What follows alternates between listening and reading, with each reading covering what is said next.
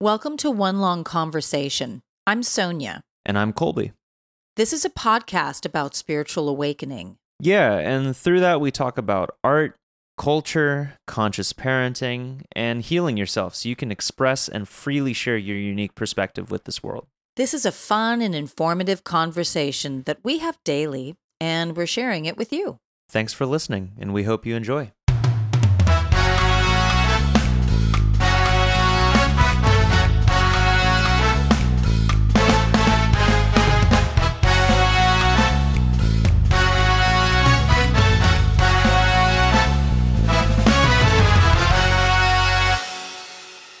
All right.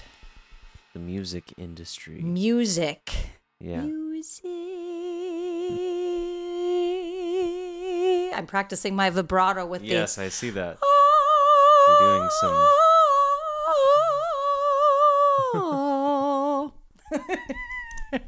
Very good, very siren-esque. I don't have a lot of singing in front of the microphone experience. My vast amount of singing with a microphone would be singing under a microphone as it's hanging by a cord, 4 of them, across a large stage. Right. And I look up and I'm like, we have microphones up above us. And then our audio guy says, you may be loud, but this is an amphitheater that seats several thousand, and they do need to hear you in the balconies. Right. And I'm like, oh, this is the big time, isn't it? He goes, that's right. Welcome to Broadway. Uh-huh. Even though that was an off-Broadway show, nevertheless, he was like, welcome to Broadway. I said, can I officially call this Broadway? And the director goes, no. Why not? Well, they get very stickler-esque. Well, she's like, well, this is better than that. She said, this is off-Broadway. She said, this is non-commercial. It's true. If you're going to see really good, I know we're diverting from the music thing for a moment, but counts? It does count because it was actually a children's operetta called The Pancake King. Yeah. I was singing in. Where is Henry? We need to know. I still remember some of the songs. It's so silly. It was really fun though. No, and I don't remember her. Gail. Oh my gosh, I still remember her name. Gail. That's so Virgo of me to remember my first off-Broadway director's name. Yeah. Gail. I don't remember her last name for the life of me. Gail, if you're listening to this, thank you so much. Yeah, she was like, no, this is better than Broadway. And, we're all up there and we're like, why? And she said, because Broadway is so commercialized. And she said, everybody wants to get to Broadway, but she said, it lacks uniqueness. You're not going to be able to perform in your own way. If I were to direct a Broadway show, I wouldn't be able to direct it the way that I want to. I have to direct it the way that the script writer wants it specifically, the way the producers, because they're getting the money, the way the money people want it to see, whatever's going to sell. That was when I really, had my eyes open to the performance industry, the commercialism of performing and music. And I mean, this was in the mid-'80s, 1980s. And when I got into dancing hip-hop in 1989, and I was introduced to the professional music industry through rap, through Public Enemy, I worked for one of their producers, Eric Vietnam Sadler, and I was his PA. But it was fascinating because I got to see everything kind of from the outside as an observer. And, in a very black music industry, I'm one of the few white people. And, I wasn't in the sun then, so I was glowing in the dark. Really, I was anemic. I was really pasty, Snow Whitey. Sometimes they called me Snow White. And I'm observing the whole thing. And I'm like, this is all about money. And I ended up encountering people in New York, and then once I moved to Hollywood, who had really kind of dabbled in being professional musicians along with being actors. They were television stars who were singers and, crossed over, which is easy to do if you've got a hit sitcom in the 1970s and you're also a singer. And, it's like, let's take the actor Robert Downey Jr., who's also a singer. It's easy for him to get into the singing industry. Jamie Foxx. Okay, so the difference that I see between Robert Downey Jr. and Jamie Foxx, one is a Sag, one's an Aries. What I see is that Robert Downey Jr. I don't know if he still is because I haven't listened to his music in a long, long time. And I used to be really infatuated with him. It's the whole Aries Gemini thing. So I was just like, oh my God, I'm so infatuated with this guy. I didn't care if he was a drug addict or whatever.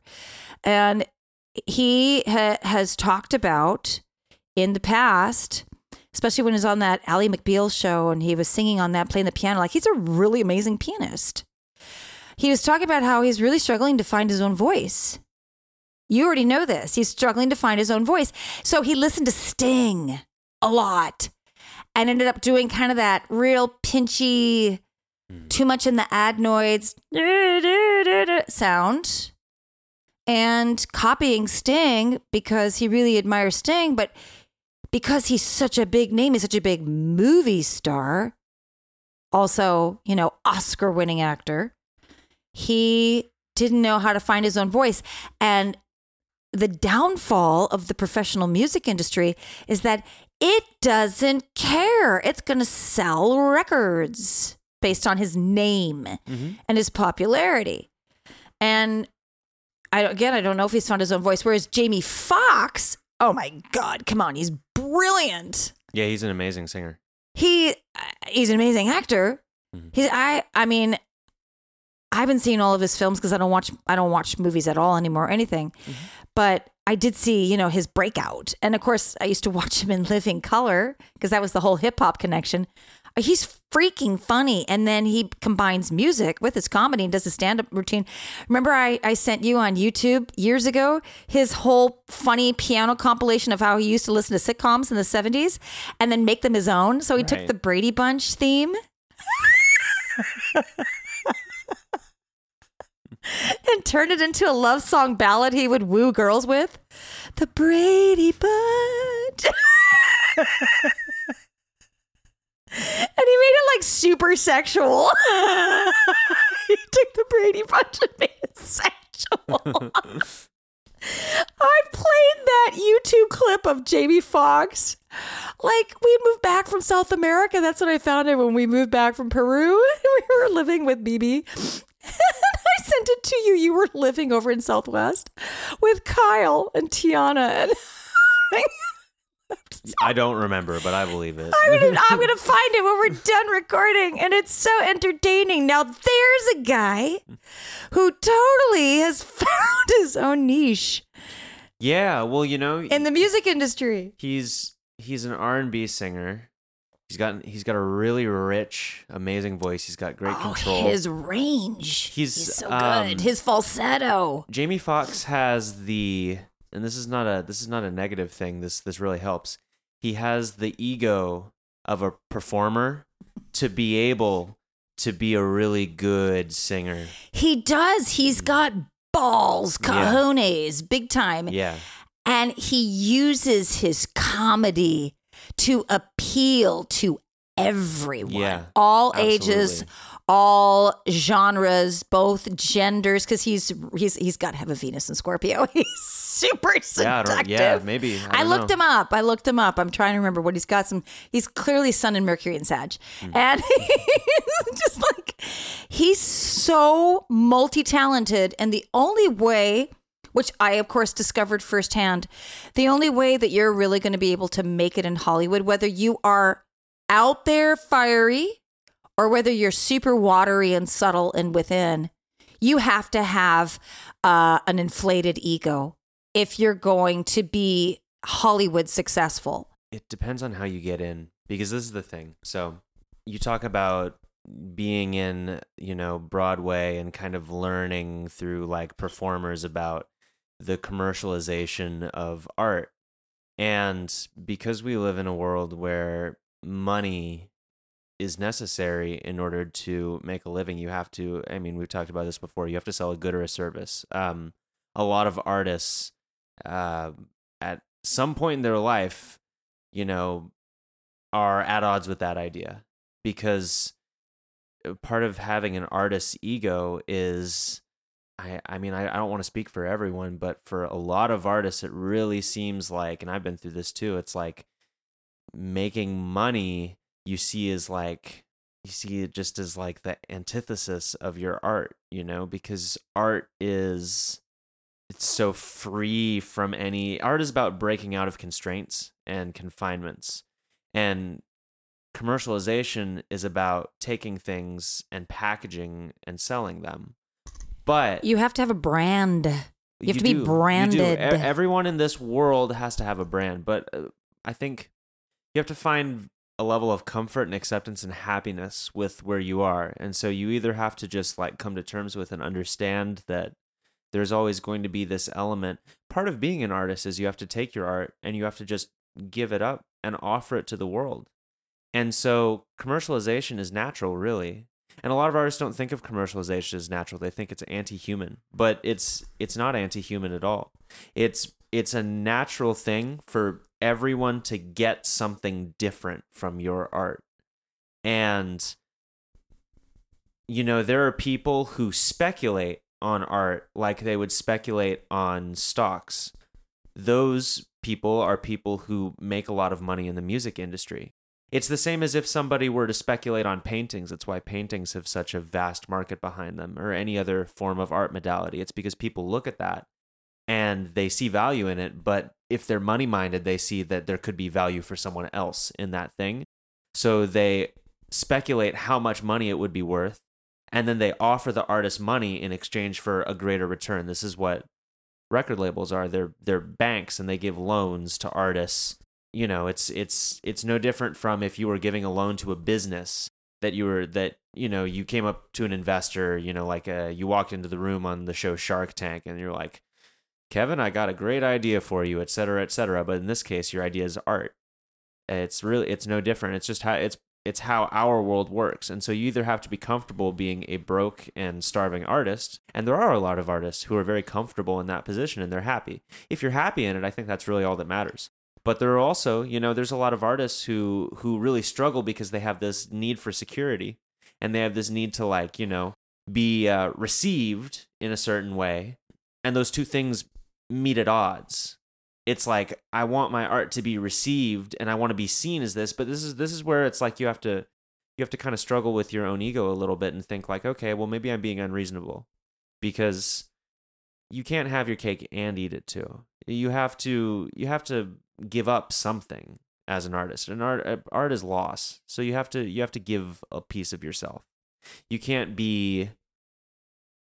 sit there and be like, oh yes, I'm like the anti-capitalist, you know, I'm the anti-capitalist human example of generosity and kindness and meaning, and I have all this ego-inflating, you know, reception of, oh my goodness, your art means so much and it's changing the world and all this.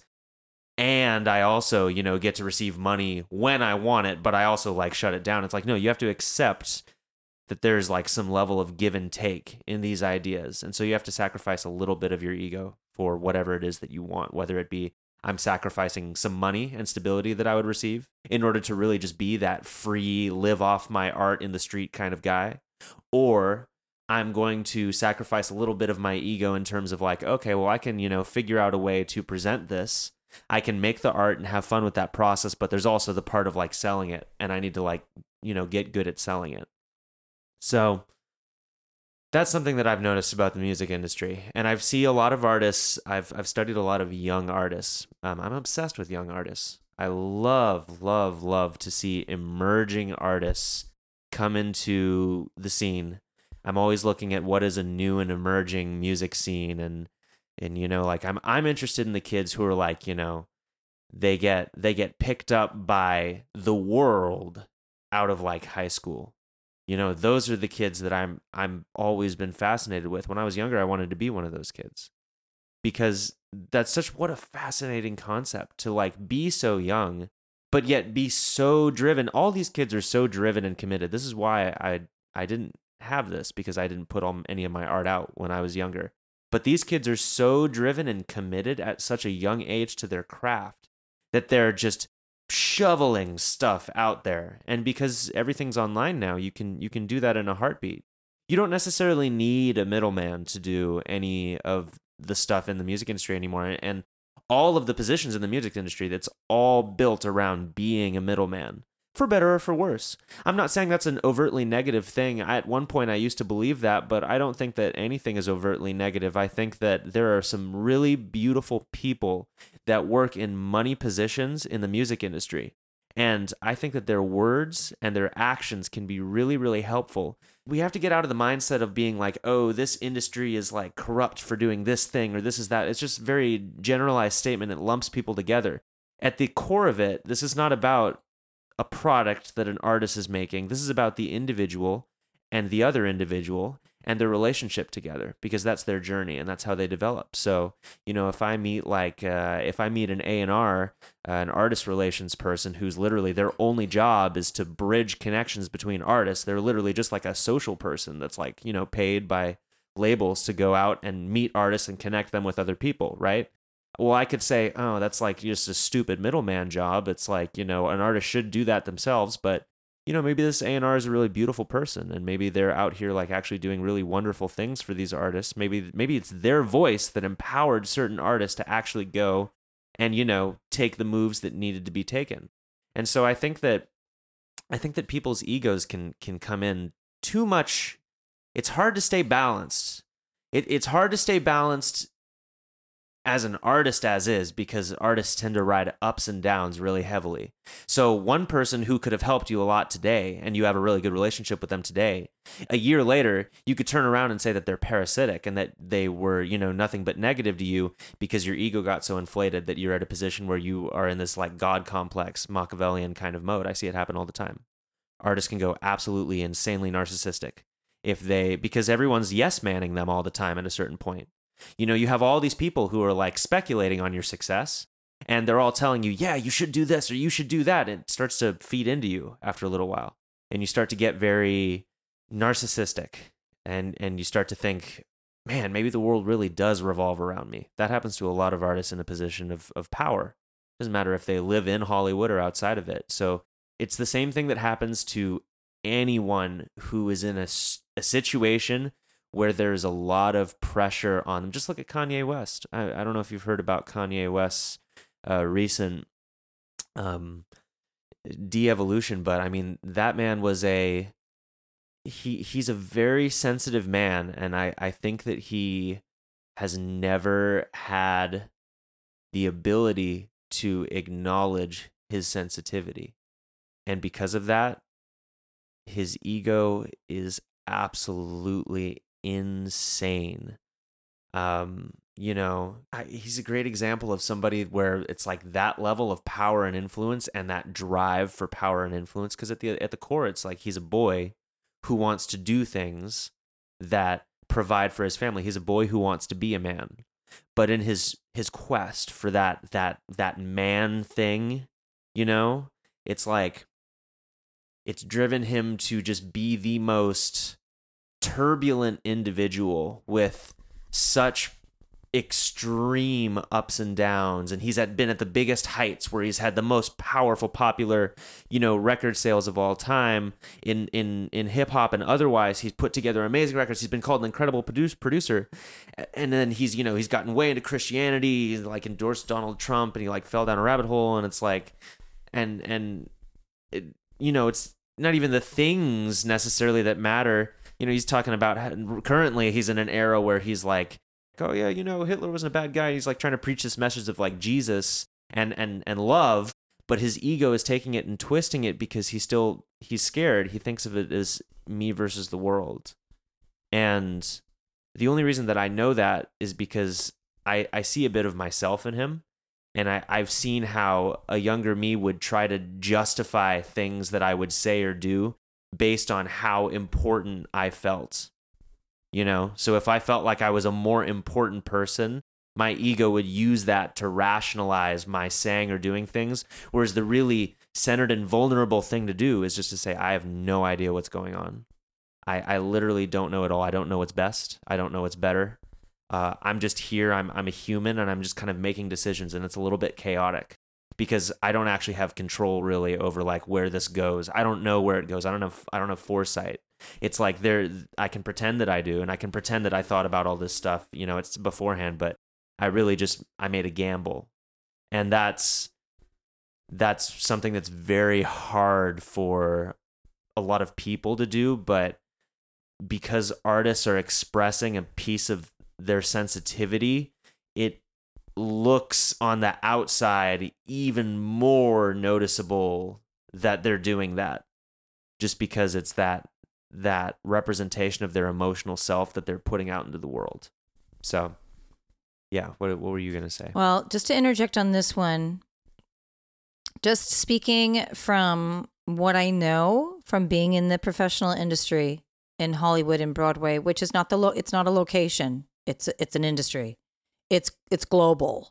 Broadway and Hollywood are global. They're not centralized in they're not those locations. Centralized in the cities. They are their own machine.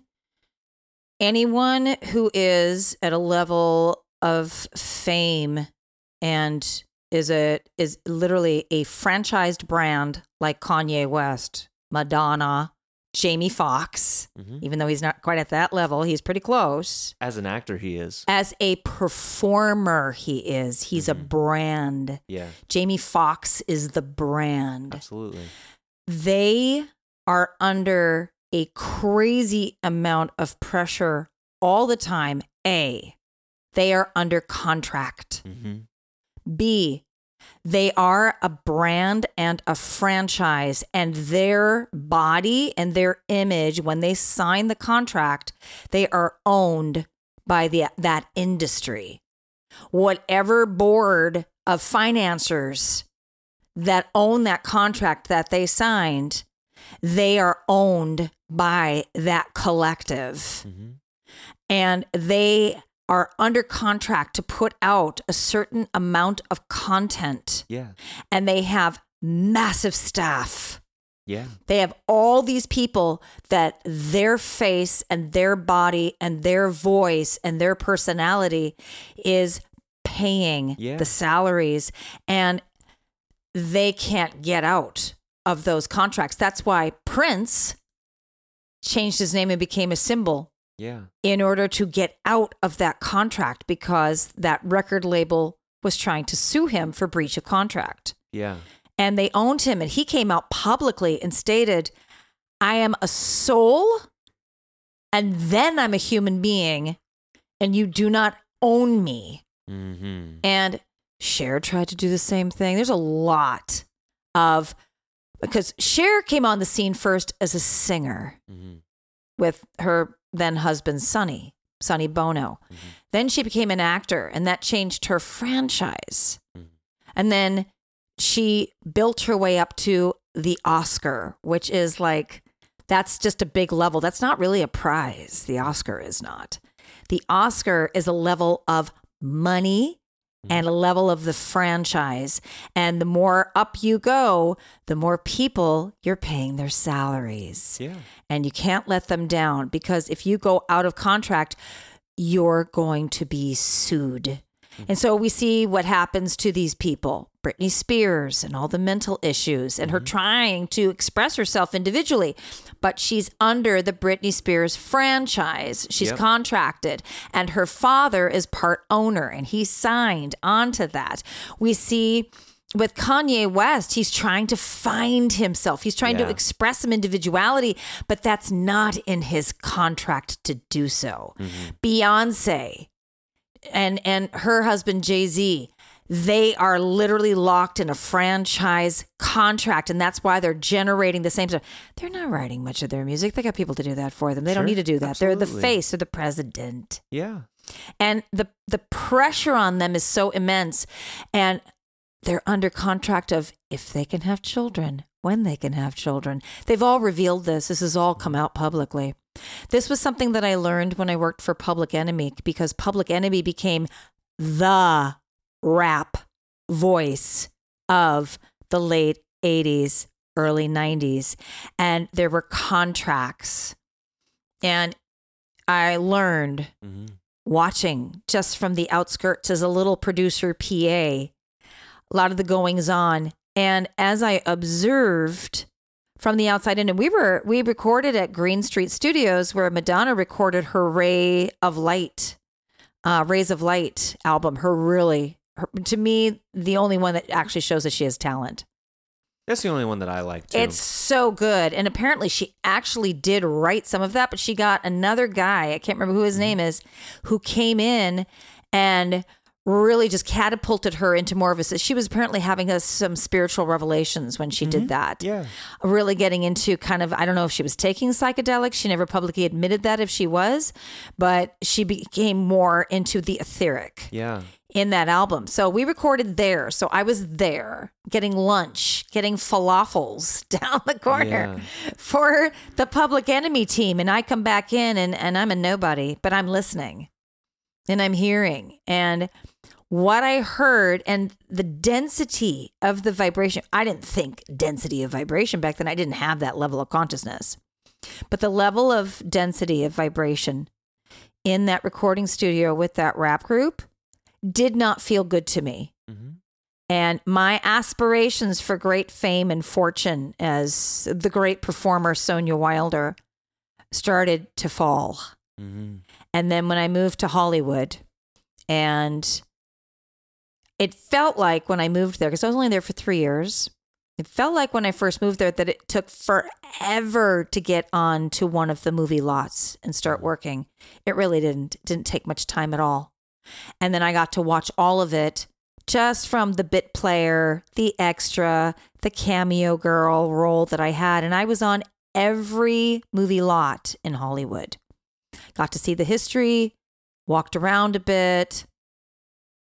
It's all just for generating money. And what I learned from talking with a lot of the actors, a lot of the performers, is the big ones, especially at CBS Television City, when I was on The Bold and the Beautiful soap opera, and then Young and the Restless was across the hangar from us, and Bob Barker and The Price is Right was next to us. What I learned from talking with all of those very big time soap opera, Procter and Gamble paid, Johnson and Johnson paid actors, is if you really want to express yourself individually, don't do this professionally. I learned that in Broadway as well. If you really want to express your talent, don't do this professionally. Just go back to your small city, be the big fish in the small pond that you were, because we were all big fish in small ponds that became little fish in the big ponds. That was always the terminology used in New York. Go back, do summer stock, do regional theater. If you write scripts, write your own shows and perform them and see if you can raise money and get donators. But don't do this professionally if you actually want to have fun expressing yourself, because once you get to the Broadway level, it's not going to happen. You're going to be on their dime in their time. That whole phrase, time is money, is used in that industry so much, no matter what aspect of it that you're in. Music, dance, acting, musical theater, all of the above. Comedy. We had that at the Comedy Store for improv comedy on Sunset Boulevard in Hollywood as well. Time is money. Let's go. It's all the word money, and all of that is thrown around so much. And I was a nanny, as you know. I was a nanny to the stars in New York and in Hollywood. I didn't really hear anything fantastic from any of the performers that I nannied for, except one woman who was a character actor on sitcoms in the 80s and early 90s. I do not remember her name for the life of me. She was really goofy. She had a normal voice, but she could do character voices. So she had this really flat voice, and she talked like this, and she was the funny hippie little girl next door, and she always did this all the time. She played characters like Megan, stuff like that. She was really funny. She had a daughter named Chloe. She lived in Venice Beach in the little canals, and I nannied for her like at least twice a month. And she was so sweet. She said, how I express myself in my craft, that was a big term back then, in my craft is if I want to have fun doing theater, I do it outside of Hollywood. I get hired by little theater houses in Ohio and, in Illinois and up in Washington, and they'll fly me in and they'll pay me, and it's enough for me to pay just, my basic bills. And she said, and Chloe comes with me. And she said, and I've made enough money here and I've invested that I can have a tutor for her. And she said, and I have really a lot of fun doing original theater for these smaller venues, these smaller houses. But she said, doing sitcoms in Hollywood and commercials in Hollywood, I'm on their time and on their dime. Mm. And if they say jump, you say how high. If they say go, you say where. Mm. She said, it's not thinking for yourself here. This is a place where you come and you do what they say and you get paid well. Mm-hmm. And so she said, if you want to work full time as a performer, whether it's singing, dancing, acting, comedy, if you want to live that life, then you do what they say. And if you want to be able to express yourself as an actual artist, then you take time out of that. If you are writing your own stuff, your own music, whatever, you do that on your own time. Mm-hmm. And you go out of this main industry in order to do the shows, et cetera, et cetera.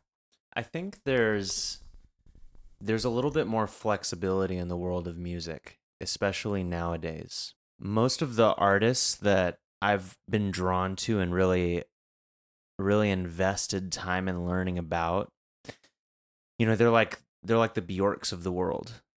And I think that we have to recognize that as a musician, well, as an individual in general, you operate at a level of attractivity. It's like your frequency is literally like what type of person, how many people are you attracting to you, and you amplify that through your art. So when you're building a brand through yourself, this is why it's so important to have awareness. And this is why I see such a difference in different types of artists. There are the commercial kings and queens of the world. There are the Ed Sheerans, the Taylor Swifts, a lot of older artists who started out more individual, became more commercialized. Jewel. Sure, yeah. Absolutely. And you see artists that struggle with that. The Kurt Cobains, the Jewels, they have issues with that because they weren't prepared. But then you also get the Bjorks of the world who are still completely in their own creative realm and freedom to do whatever they want. She's completely unique, and I'm going to put in that category Tom Waits. Yes, absolutely. And he's self-published. We're also going to put Bob Dylan. Yes. From the 60s, Gemini, from Minnesota. Yeah. We're going to put him in that category as well because he took his poetry, he did his own thing. Yes. And the industry was trying to take him on and they were trying to change him and he refused. Yeah. He was like, absolutely not. No, those aren't the common people as we know. And we know that also all three, and there are more than that, but those are the three that come to mind.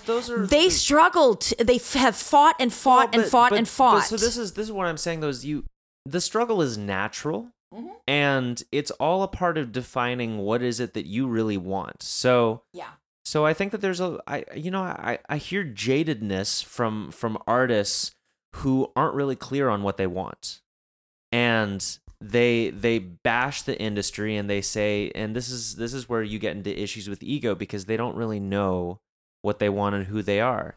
And so and they're not finding it in that. They listen to people who say, you're this, you're that, you're this, you're that. Because they're getting paid. And then they're sad, and they're not happy, and they're not actually expressing themselves. And then they go into deep addiction, and they get off their center more and more and more. Exactly. What makes someone like Bjork or Tom Waits different is that they're comfortable saying, I don't know who I am.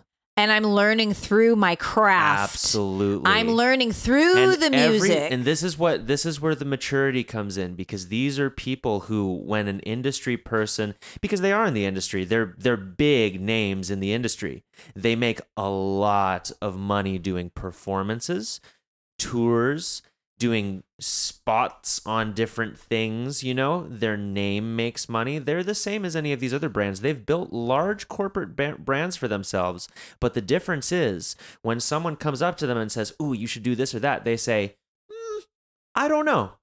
And that's it. They do. I know that with Bob Dylan, his entire motivation for actually putting his poetry and his stories to music, because, he just talked his way through it. No.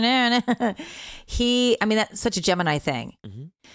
He had political statements. Mm-hmm. It was all about the politics of the 60s and the 70s. It was all about how he felt about the Vietnam War from what he saw and everything. And he wanted to get his voice out there. Mm-hmm. And that's what he did. And he was out of those three, he was focused. Mm-hmm. He knew exactly what he was saying to the world. And if he was offered any other opportunity outside of that, he wasn't interested. Mm-hmm. Apparently, for a Gemini, he's got to have a lot of fixed placements because he's very set. And that's what I understand about him when I've read people talking about him, is they would say, if it wasn't what he wanted to say, you would not hear from Bob Dylan. Mm-hmm. He was hard to get on the phone. That was back when, people would call on the phone. And they said, and he would only answer the phone if he felt that it was pertinent to his cause. Mm-hmm. And so he had a very specific purpose. And I feel for him, that's one of the things that made him so popular. Yeah. Well, it's when you're creating, you're in a state of acceptance and openness. Rarely, if ever, have I actually had a successful time making something from a place where I was like, I'm going to do this, and then I sit down and do it. Because that's not what art is about. Art is the freedom that comes from sitting down and opening yourself up as a blank canvas and embracing the chaos that is like natural order of the world, instead of trying to project some level of stagnant ego onto that thing. And then it's just, you're taking a snapshot of whatever comes to you, whatever little bit your direction wants to express. You have to remove the ego first, and then the ego starts to come back, and it's you're channeling whatever's coming back. And so this is where artists can often struggle, is they start to build an ego based on how it is that they're being received at a certain moment, and then they just try to replicate that thing. Or they're told to replicate that thing. They're told to replicate that thing. It depends. They're either try or they're told. Because there are a lot of artists who do fall into they commercialize themselves too much. They do. There are artists who started off as amazing channels. And what I really want to contribute to this particular conversation from a spiritual perspective, from the ground crew, from going through the professional media industry. I'll call it media industry because that's really what it is now. Yeah. It was started in that way in many ways, and it's kind of pulled into it a lot of these artistic aspects, because art is art and media is media, and it is coming and taken over in order to make money from the art industry, because the art industry was never designed to make money. Art, going back hundreds of years, centuries, was about individual expression.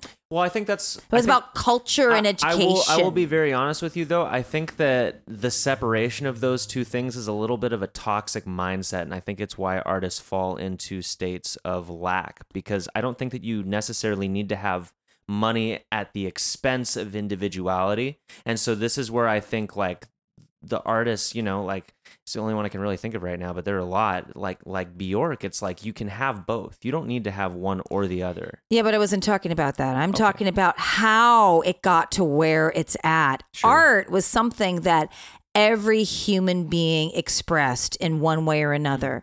As I've shared in previous episodes and in many of our private conversations, when I was a kid, everybody played a musical instrument. Everybody sang. Yeah. All children in school had sing-alongs.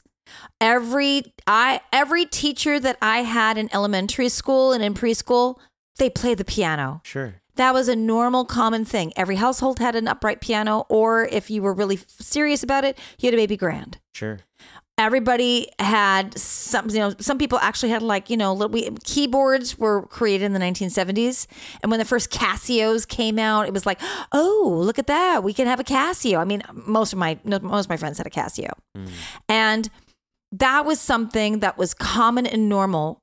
We also did art. As small children, that's something that's done in preschool. That's something that's done in kindergarten. That's something that's done in early elementary school, is art. That's just a normal way for humans to express their creativity and to practice manifesting from the abstract and give it some sort of form. Yeah. So art, music, dance. Dancing is our natural human right. Everybody can dance. I do not care what people say when they're like, oh, I can't dance. No, it's in your genes. It's in the DNA. All humans can dance. It's just what we do is we look at what's been commercialized and we compare ourselves to that and go, all right, well, it doesn't fit into any of the country line dancing, the rap hip hop industry. I can't moonwalk. Right. I can't do waltz. I don't waltz or foxtrot. Yeah. I don't know how to do I don't know how to do the Lindy Hop. Yeah. I don't know how to, any of it. They're like, I don't know how to do any of that. Well, dance is just free form expression. Yeah. That's why ecstatic dance became so popular in the 1990s, is because we got back to just free form dancing. Yeah. And all forms of dance are valid, just like all forms of music are valid and all forms of acting and performing are valid. Absolutely. But they have become, and I've seen that the industrial age took vaudeville and turned it into an industry in order to make a profit, seeing that there was profit that could be made from an audience at the expense of the performers. Now, here's what I would like to see. Because I also have memories of the previous life before this one as the famous Oscar nominated actor who was also a stage performer on Broadway before he was asked to do Red River with John Wayne. Yeah. We watch the origins, and you can see movies like the film Charlie Chaplin starring Robert Downey Jr., who was nominated for an Oscar for Best Actor for that role. I can't remember if he won, but that shows the origins of Hollywood. And Charlie Chaplin was a founding former of Hollywood. He helped to form it. He got paid well for that. He started with his brother in England as a vaudevillian actor and performer. He was hilarious. We watched the evolution of it coming into today. What I would really love to see, and I set this intention, and I did when I was in the industry, because you talked previously in this episode about how difficult it is for performers to put a structure to their art. And I see that with performing, I consider performing a feminine polarity expression. It's just creation. Right. Channeling. It's taking all different forms of expression that are already in the morphogenetic field, because nothing's original. We channel it and we put our own perception on it, our own expression on it. And then we show it to others because people love to see all the difference and what so-and-so's got. Like, again, what I started with in the beginning, Jamie Foxx turning the Brady Bunch theme into a seduction song. How brilliant is that? And it's just so freaking funny and incredibly entertaining. Yeah. And he literally puts his heart and soul into this. And you're like, I like his version better. Sure. Not everybody does. Well, but people are individuals. It's subjective, right? What I would love to see, because when I was a professional performer, I was told, and I believed it, because you're told, you were then, I don't know what it is now. In Hollywood, it's still this way, but your generation is changing all this. Millennials and your generation are changing this with the advent of the internet. Mm-hmm. Then, before the internet, you really were dependent upon a representative Mm-hmm. to put you out there, because as an artist, you didn't know how to give it form. You didn't know what price to ask for your art because it's priceless. Mm-hmm. It's hard to put a monetary value so that you can pay your rent, because for most of us who are pursuing our art full time, we have to pay our bills. We don't want to do a side job. And so, you have the restaurant work as, Right. okay, well, I literally have to wait tables full time or bus or be a line cook or whatever full time. But I'm really a singer. Mm-hmm. I'm really a professional guitarist. Mm-hmm. I'm really a songwriter, pianist. I'm really. But we don't know how to represent ourselves because we're just enjoying living in the now, creating, which is the feminine. And what I see that the patriarchal system has done, it's the masculine, and the masculine's needed in this. But what I see is that it has said, all right, we're going to give this form and structure, and we're going to make money off of you. But the problem is that the artist isn't really paid what they're due to be paid. Yeah. They're the brand. Yeah. They're the face. They're the president. Yeah, you're right. And what I would love to see happen, because we know that media is not going to go away anytime soon, because too many humans feed into that machine as a way of entertainment. Humans love to see Hollywood performers as their demigods. Mm. And what I would love to see is the patriarchy coming into its heart Mm-hmm. and saying, I can see that a lot of you are absolutely miserable in this current condition. In this time, you're miserable. You don't feel the freedom to be able to create in the way that you really need to create and you want to. Suicide rate can be high. The addiction rate is off the charts with professional artists. Mm-hmm. So we need to find a balance, a win-win. I'm putting this intention out there. Yeah. And I did when I was in the industry as well. When this was my full-time work, I put this out there. And I continue to. And I've shared this with many people. Your art needs structure, and you need a representative to pitch you, to get you out there so that others see your art. But we're going to balance out how we do this. The contracts need to be dissolved. The contracts do not work. Mm-hmm. Ownership of an artist? No, Mm-hmm. that does not work. Yeah. And artists have come forward. I would say especially musicians, singers, and songwriters have come forward and said, I just can't be owned. Yeah. And what happens is we see a lot of incredible singers and songwriters and musicians leaving the industry because of that. Right. We also see that with Hollywood actors. Mm-hmm. Like, people will say, what happened to? One of a really amazing actress that I watched in the early 80s. I've forgotten her name. She did the movie Valley Girl, which was Nicolas Cage's first film. Julie. Her first name was Julie. And I just thought she was just great in that film. She starred in it. She was Valley Girl. She had so much heart. She was so funny. And I've shared this story with you before. And then you're like, oh, Deborah Foreman. That's her name. Deborah, if you're listening to this. Deborah Foreman. I loved her. She was so good in that film.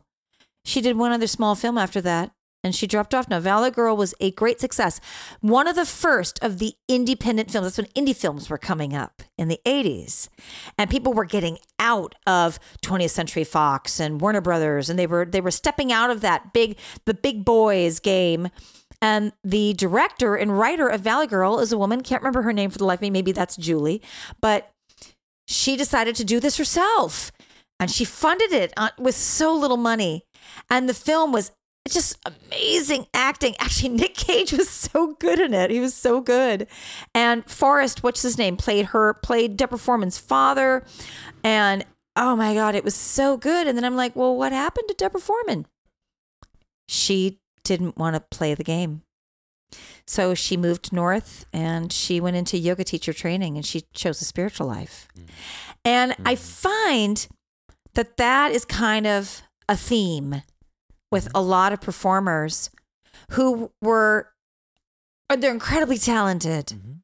They're in the industry. They either get in and they get a taste and they step out and they choose a spiritual path, or they get really big like Jim Carrey and then they choose a spiritual path. I would love to see the industry that puts that masculine structure to the feminine channeling artist, the support that the artist requires so that they can have that spiritual awakening while they're creating their art and channeling their art and offering that to the world so that the world can also be inspired to have their own spiritual awakening and they can find spiritual growth with their favorite artist and with all these artists who are having their spiritual awakening while they're offering their music to the world. I would love to see that. I feel that in this coming Aquarian age, this age of love, that is the intention. I will of tell light. you. I will tell you right now. That's already happening, and some of my favorite artists are doing this exact thing. One of my current favorite artists, her name is Indigo D'Souza. Oh, her! You showed her to me, right? I don't think I ever showed her to you. She's but not the one that you're infatuated with. That's Caroline Polachek. I love Caroline Polachek. I love them both, honestly. Oh, you know what? I shared that with Jeremy Ferguson, and he told me he's into her too. Yeah. And I'm like, she's a Gemini. He goes, of course. Yeah.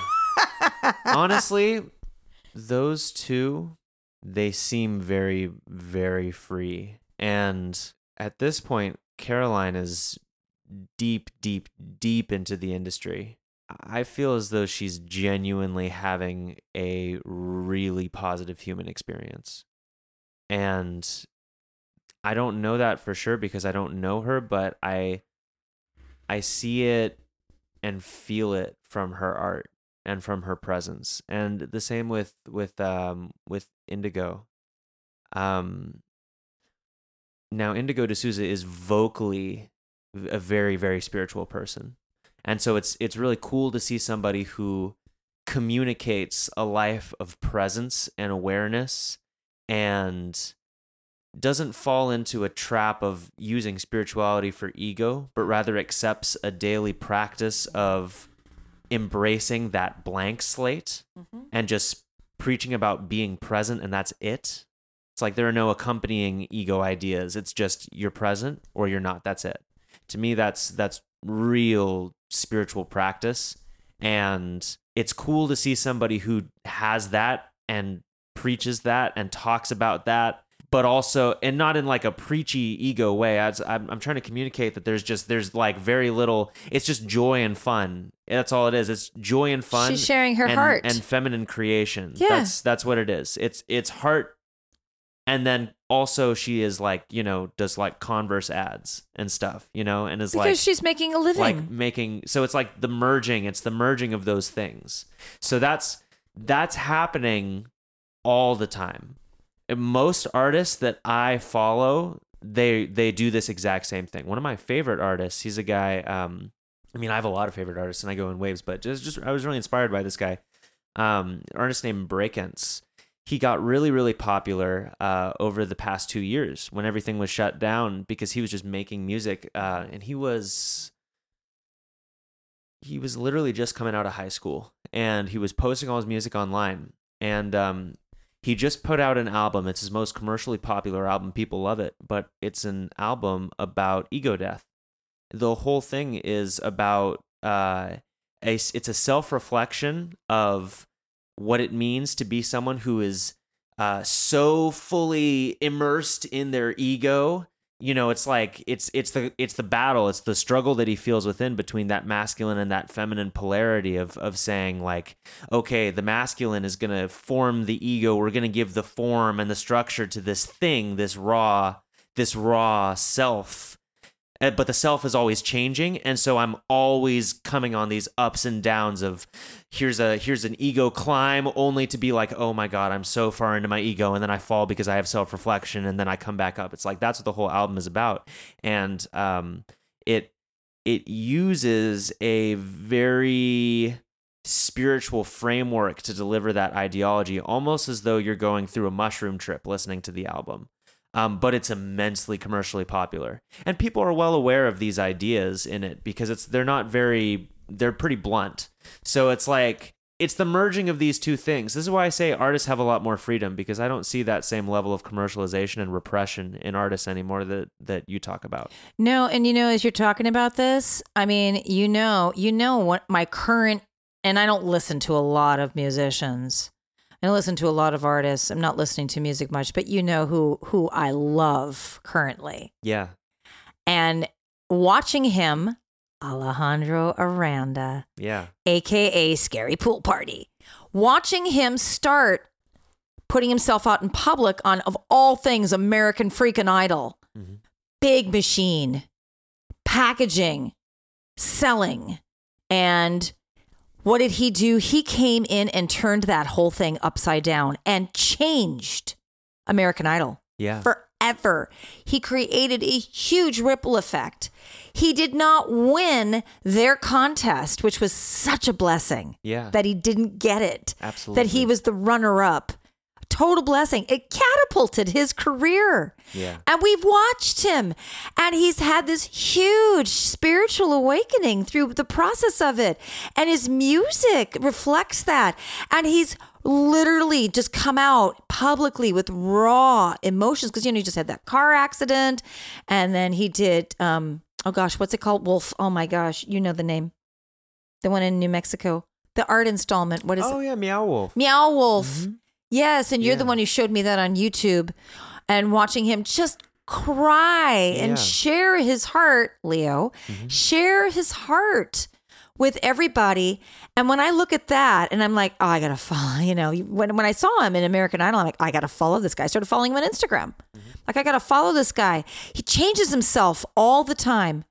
And his focus is on, no, I can do this on my own. Now, he does have a label, but I know that there were a couple of labels that he went through because he had to find a label that was going to support him as an artist and not package him as he was formerly on American Idol. Yeah. None of that. And American Idol uses that. He actually doesn't use that. And he's actually taken off from his YouTube channel. You're not going to find any of his performances on American Idol on his YouTube channel. It wasn't in the beginning, but he took it off. Yeah. What I see, and I see that you in particular are a part of bringing this movement in, which you say has already started, and it has. What I see is you all using the beauty of the internet to self-publish, self-manage, self-produce, which is what you do, which is what we all can do in our own business. I do it as a quantum healer, and completely changing how we are able to get performers. Yeah. Because we went from having garage bands and, musicians putting together a little band in their basement of their ranch house in the middle of nowhere, America, nowhere, Canada. We see now that anyone who wants to create, just learn a little software, get a couple of apps, and, you just need your phone, you need a smartphone. You can, like what we have, get a really good Shure, microphone, but you don't have to have it. And you can put your stuff out there and be in as original and unique and changing as possible. And for anybody who's listening to this, who is doing that or wants to do that, I highly recommend that you don't listen to what other artists have out there. You just put out what's coming through you. Yeah. And give it your all and believe in yourself. And also ask for help too. Yeah. Asking for help is key for the musician. I really think that the key difference now is that it's a lot more difficult for people with more predatory intentions to use their positions of power and influence to make a musician or an artist of any kind believe that they need that person in order to do what it is that they want to do. I mean, really, that's the key difference between an artist who feels like they have freedom.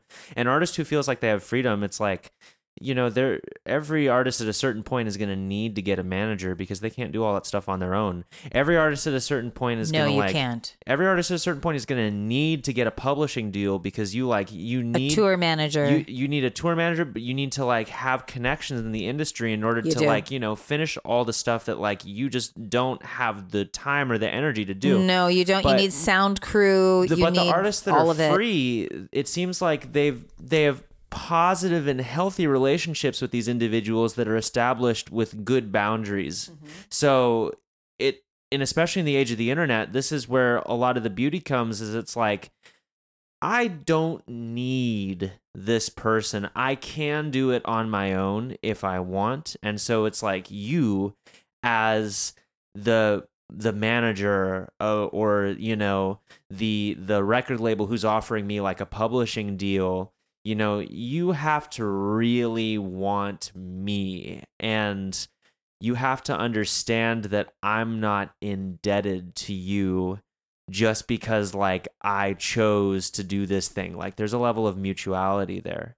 And what I'm seeing that this is helping artists attract people who really believe in them.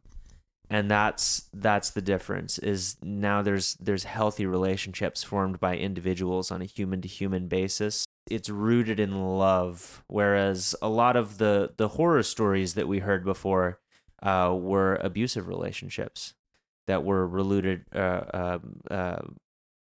the word I'm thinking? Rooted in fear and control. Oh yeah, absolutely. No, I see through you,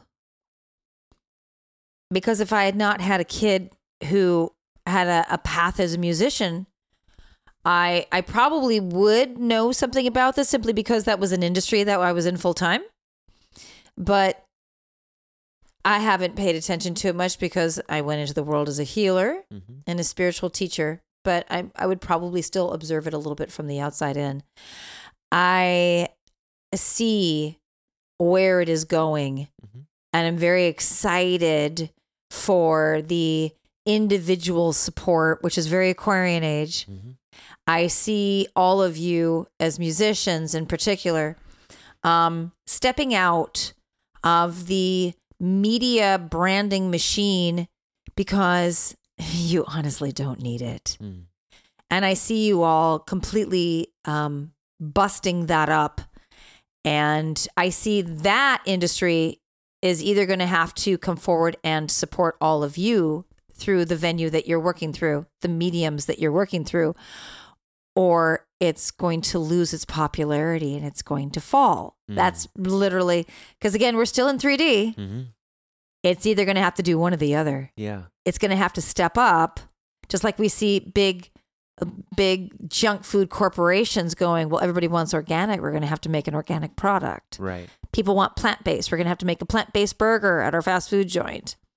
Well, with musicians, I see that the big labels, they're going to have to support all of you individually through the internet because they're already losing their popularity. Yeah. Anybody can make a YouTube channel and put out their own content now. Anybody can get a Spotify account. Anybody can do any of that. And I'm very, very excited to see where this is going. Yeah. I really am. But again, no matter what kind of artist that you are, creative, performing, musician, whatever, you do need help. You need support. It's important that you get support because, especially when you're young, your ego is fragile. And you need sound advice and you need some structured direction. So ask for help and, do your thing on the internet and put it out there. That's what's the most important thing. I feel like I really want to say in this particular episode. Like for you, all I've done and continue to do is support you in putting yourself out there for who you are.